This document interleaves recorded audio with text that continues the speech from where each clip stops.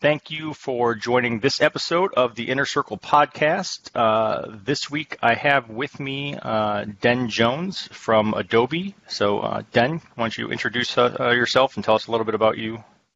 Hi. Thanks for allowing us to speak today. So, Den Jones, I'm the Director of Enterprise Security in Adobe.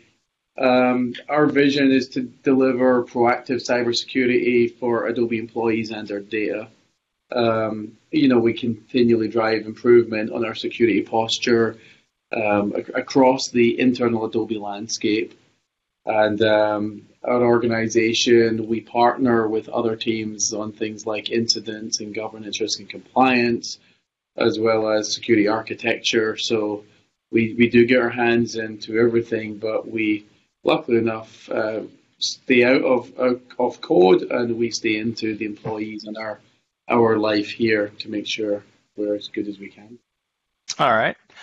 Well, I'll kick things off a little and say that one of the reasons, or really the reason, that I invited you for the podcast and wanted to have this conversation is related to a recent blog post that you guys did on Zen, your Zero Trust Enterprise Network, and so to kind of, I guess, lay a little bit of a foundation, and then I'll let you kind of talk more about that. But the whole thing revolves around this kind of the challenges and the struggles that everyone is so familiar with in terms of all the different authentication, how many usernames and passwords you have to maintain, multi-factor authentication. As long as I've been working in IT and in IT security and writing about IT security, this has been an issue. And I'm talking, I don't want to date myself, but I'm talking, a good 15 to 20 years that this has been an issue. There was the famous Bill Gates declaration way back when about the death of the impending death of the password, and obviously that hasn't happened yet. But even with two-factor, I think we still run into some issues. There are I've seen recently just breaches and hacks revolving around circumventing SMS two-factor and things like that. And so obviously this is an issue both from the security perspective of we need to protect these things, as an enterprise or as a business, you want to protect your network and your applications and your data. And then also from the user experience side of, well, that's great, but I'd like to be able to log in. So Yeah. With that as the foundation, I'll let you talk a little bit about this. Yeah, and there's a lot to unpack there. If you go back to password security in general and the death of the password and the advent of multi-factor, and then which kind of technologies we use there's a huge impact, not just to security, but experience of the users. And users will always try and circumvent whatever controls you put in place if they need to get their job done. So ultimately, that friction between security, trying to bring more security to an organization, and the users trying to do their job, is a balance that we've been trying to strike for many years here. In this case, when I think of Zero Trust, there's a lot of buzz in the industry about it right now, and many companies are pioneering it before we turned up. But we think of it as a philosophy. We think of it as a mindset. It's not necessarily an architecture, but it's an end to a means, which is historically for trust to exist. When a user wants to access apps and services, they would just validate they are who they say they are, username and password.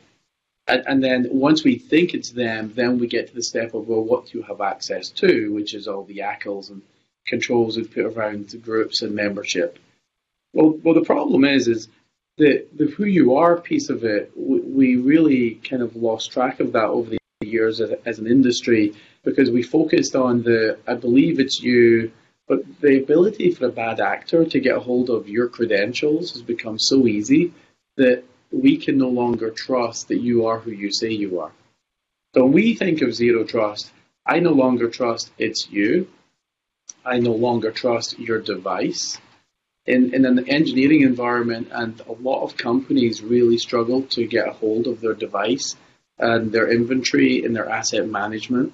So we think of this as an ability now to put a chokehold on the devices themselves.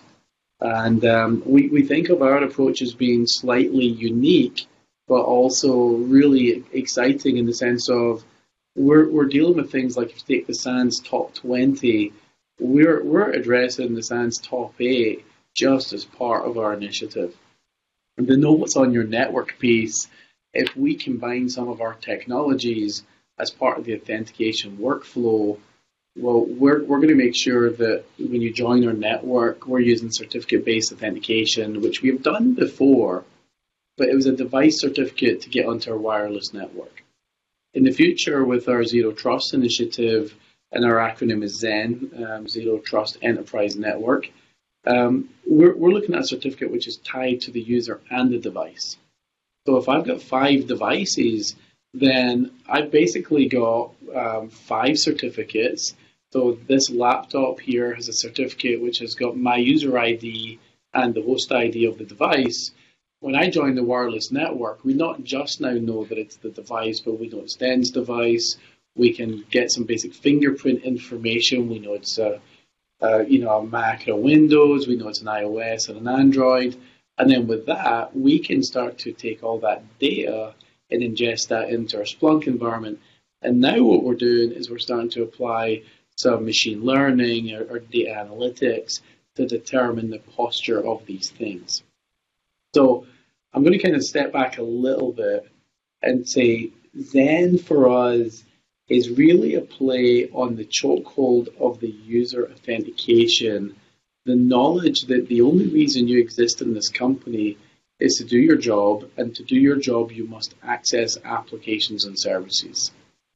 So we don't need to, at a network level, get stressed about know what's on your network. We can use NAC and other chokeholds there to try and say, hey, in the future you can only get on our network, or you can only get on these networks if you meet this criteria. And we can say you can only get to these applications if you meet this criteria. And then the chokehold is really the authentication workflow, which is something that we've got a great grasp on the authentication of our applications and services, which happy to elaborate on that as well. Okay. Yeah, so one of the things you mentioned reminded me that, I talked about, it's the balance between, you as the company want to secure things and the user just wants to get in there and get their job done. But another aspect of the security side of that that I've been talking about for a while is there was a shift a few years ago in terms of if I'm the company and I'm looking at attacks, essentially almost all attacks at the point of the attack are insider attacks. Like whether it's actually an insider doing something wrong or it's a bad actor, an outside third party that has somehow acquired those credentials, most attacks are being done using legitimate credentials, however they were obtained or doled out or whatever. And so yeah, you have to then, as the company, you have to kind of shift your mindset and say, well, it's not good enough for me to just say, oh, well, those are valid credentials. I have to step back and say, okay, well, those are valid credentials, but those are valid credentials, but what are they being used to log into? Or those are valid credentials, and then so I think you get into both this idea of zero trust, which, as you say, that's a trending thing. It's become more of a buzzword in the last year or so. But you get into the idea of zero trust, of saying, okay, well, I'm not just going to take your username and password, log you in, and then let you run free. I'm gonna continue to try to look at this, and then there's sort of like a Venn diagram overlap there of user behavior analytics and trying to say, okay, yes, I've given Tony Bradley has authorization to log into this network, and Tony Bradley has authorization to access this data, but Tony Bradley doesn't normally log in at 3 a.m. on Sunday from Shanghai. Yeah. So let's look a little closer at that. Yeah, and so I've been a huge proponent of security intelligence. I'm trying to avoid things like the buzzwords, so mainly because Brad Arkin, my boss, and I, we've had these discussions about buzzword and hype versus solving problems, right?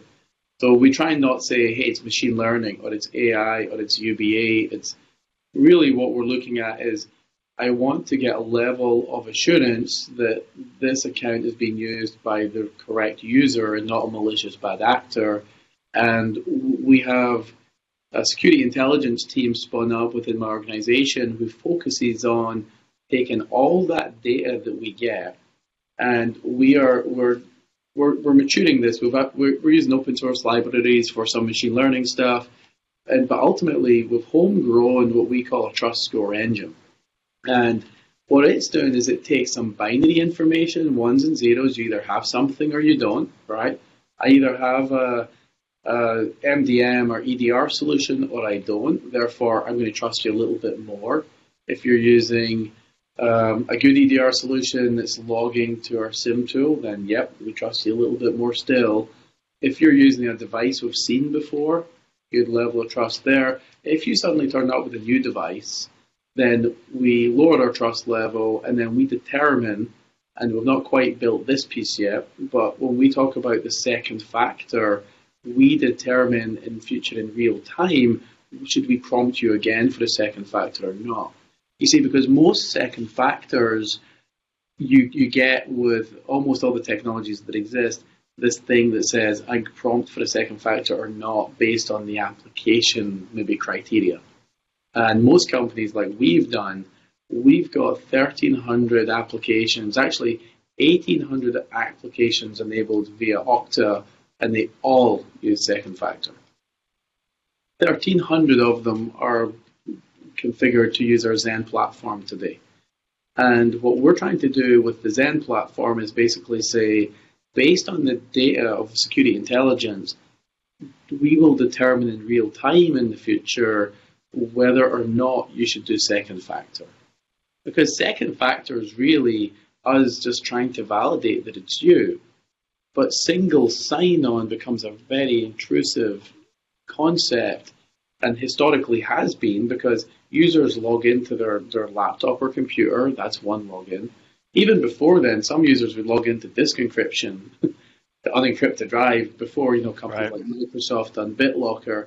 So it'd be like some disk encryption, then OS login, then I'm going to log into some apps that don't use SAML or your SSO ecosystem, and then I log into my Okta thing.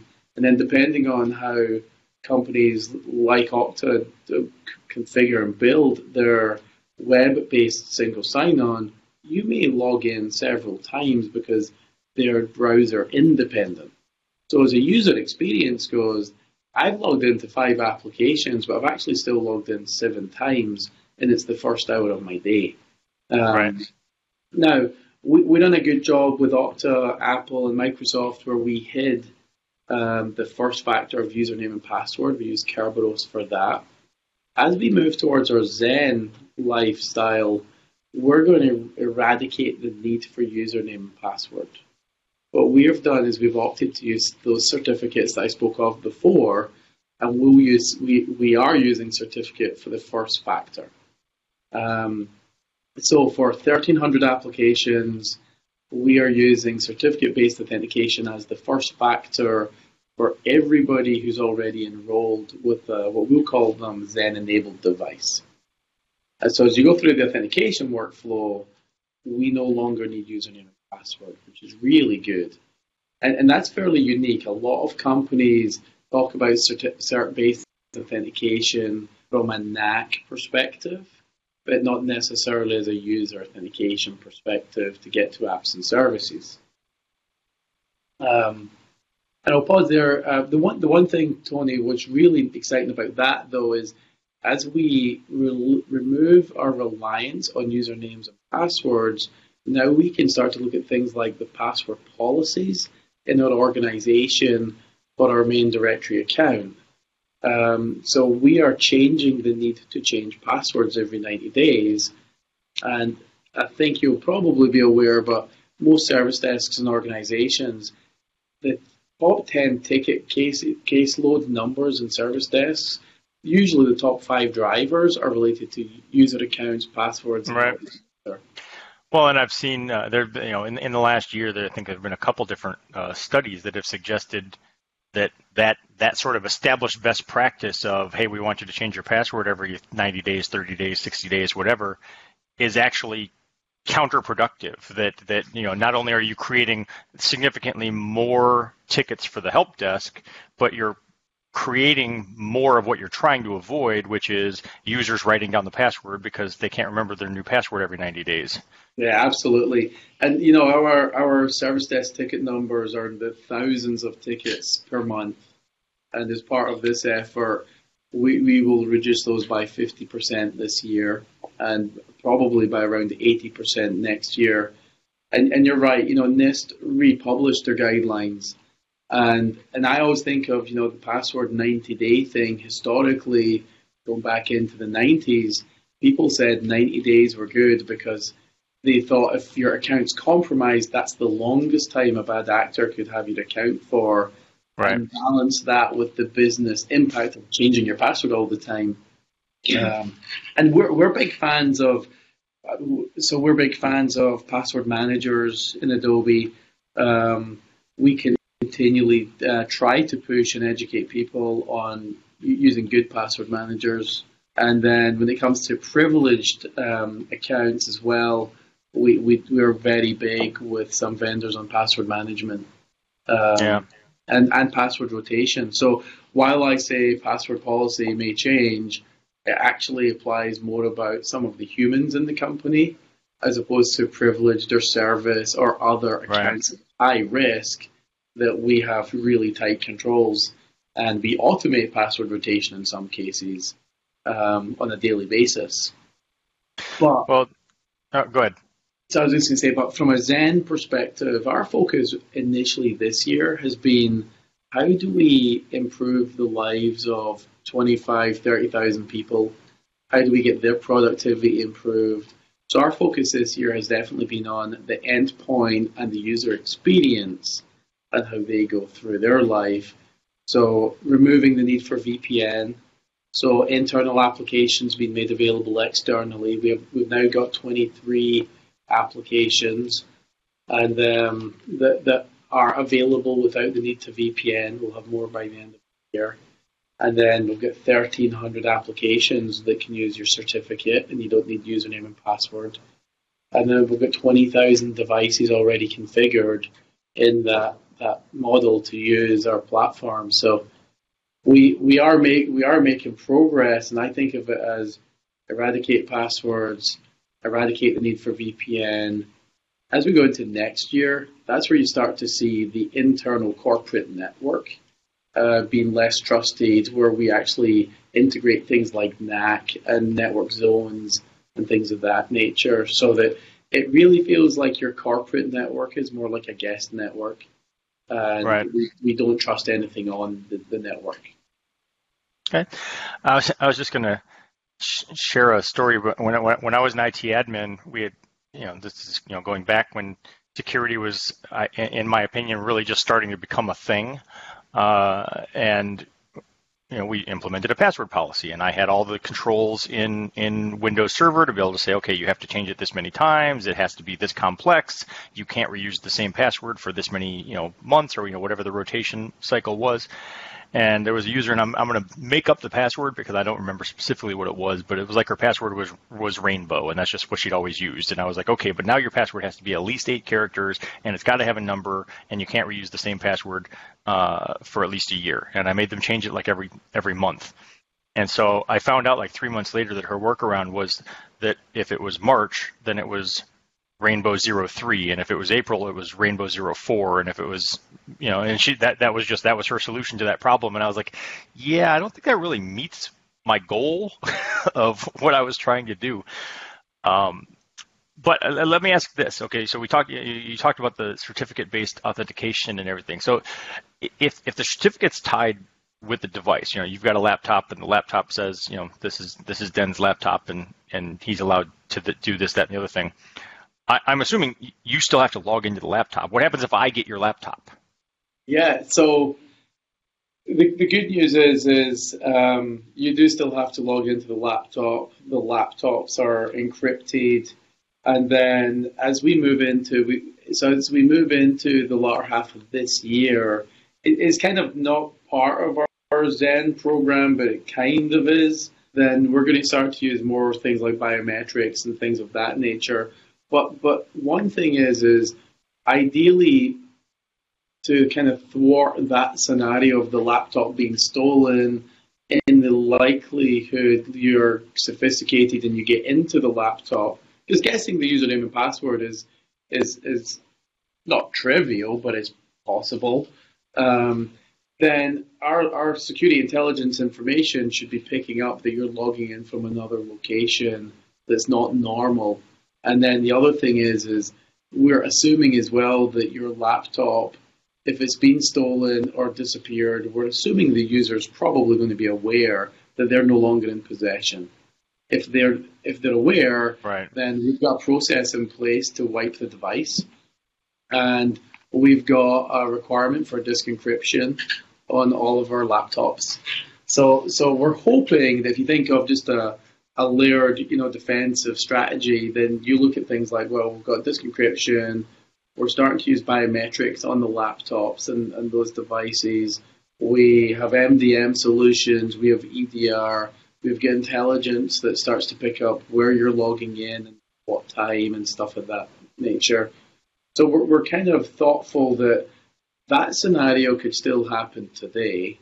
And the one thing is, even if you do steal the laptop, the one piece you've forgotten, which is the other layer, which is the multi-factor authentication.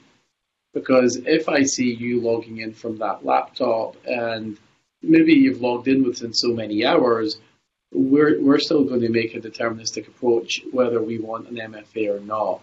So some apps might be based on data classification, that they always require it every time, whereas others might be, hey, wait a minute, we've just seen you log in from a location on the planet that you don't normally log in, therefore you're going to be challenged for an MFA.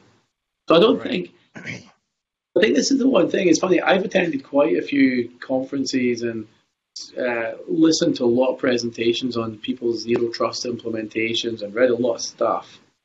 And the one thing was, someone had talked about, well, you could maybe bypass this control, you could maybe bypass this, you could maybe bypass this. And it's like, oh, yeah, so if I get Mimikatz on my box, then can I possibly exploit the box and get the certificate and blah, blah, blah? A very sophisticated attacker may be successful under the right circumstances, which we then have other strategies to try and mitigate, right? So we're mindful that, yeah, you could possibly do that.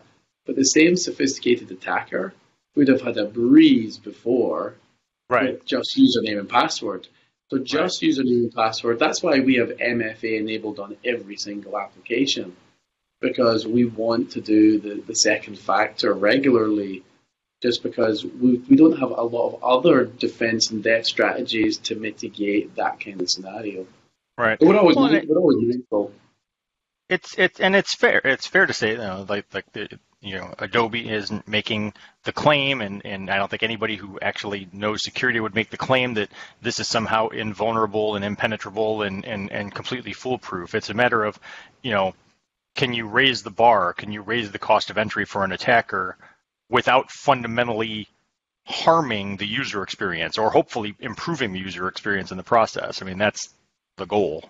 Yeah, and Tony, that's the most exciting thing about this, is because we have direct evidence in the sense of we do threat modeling and we know we have raised the bar. The other thing is we know we've improved user experience as part of this. I mean, not having to VPN in, but knowing that the device that's connecting to that application is a far more secure device. It's a higher bar. Is really good for us.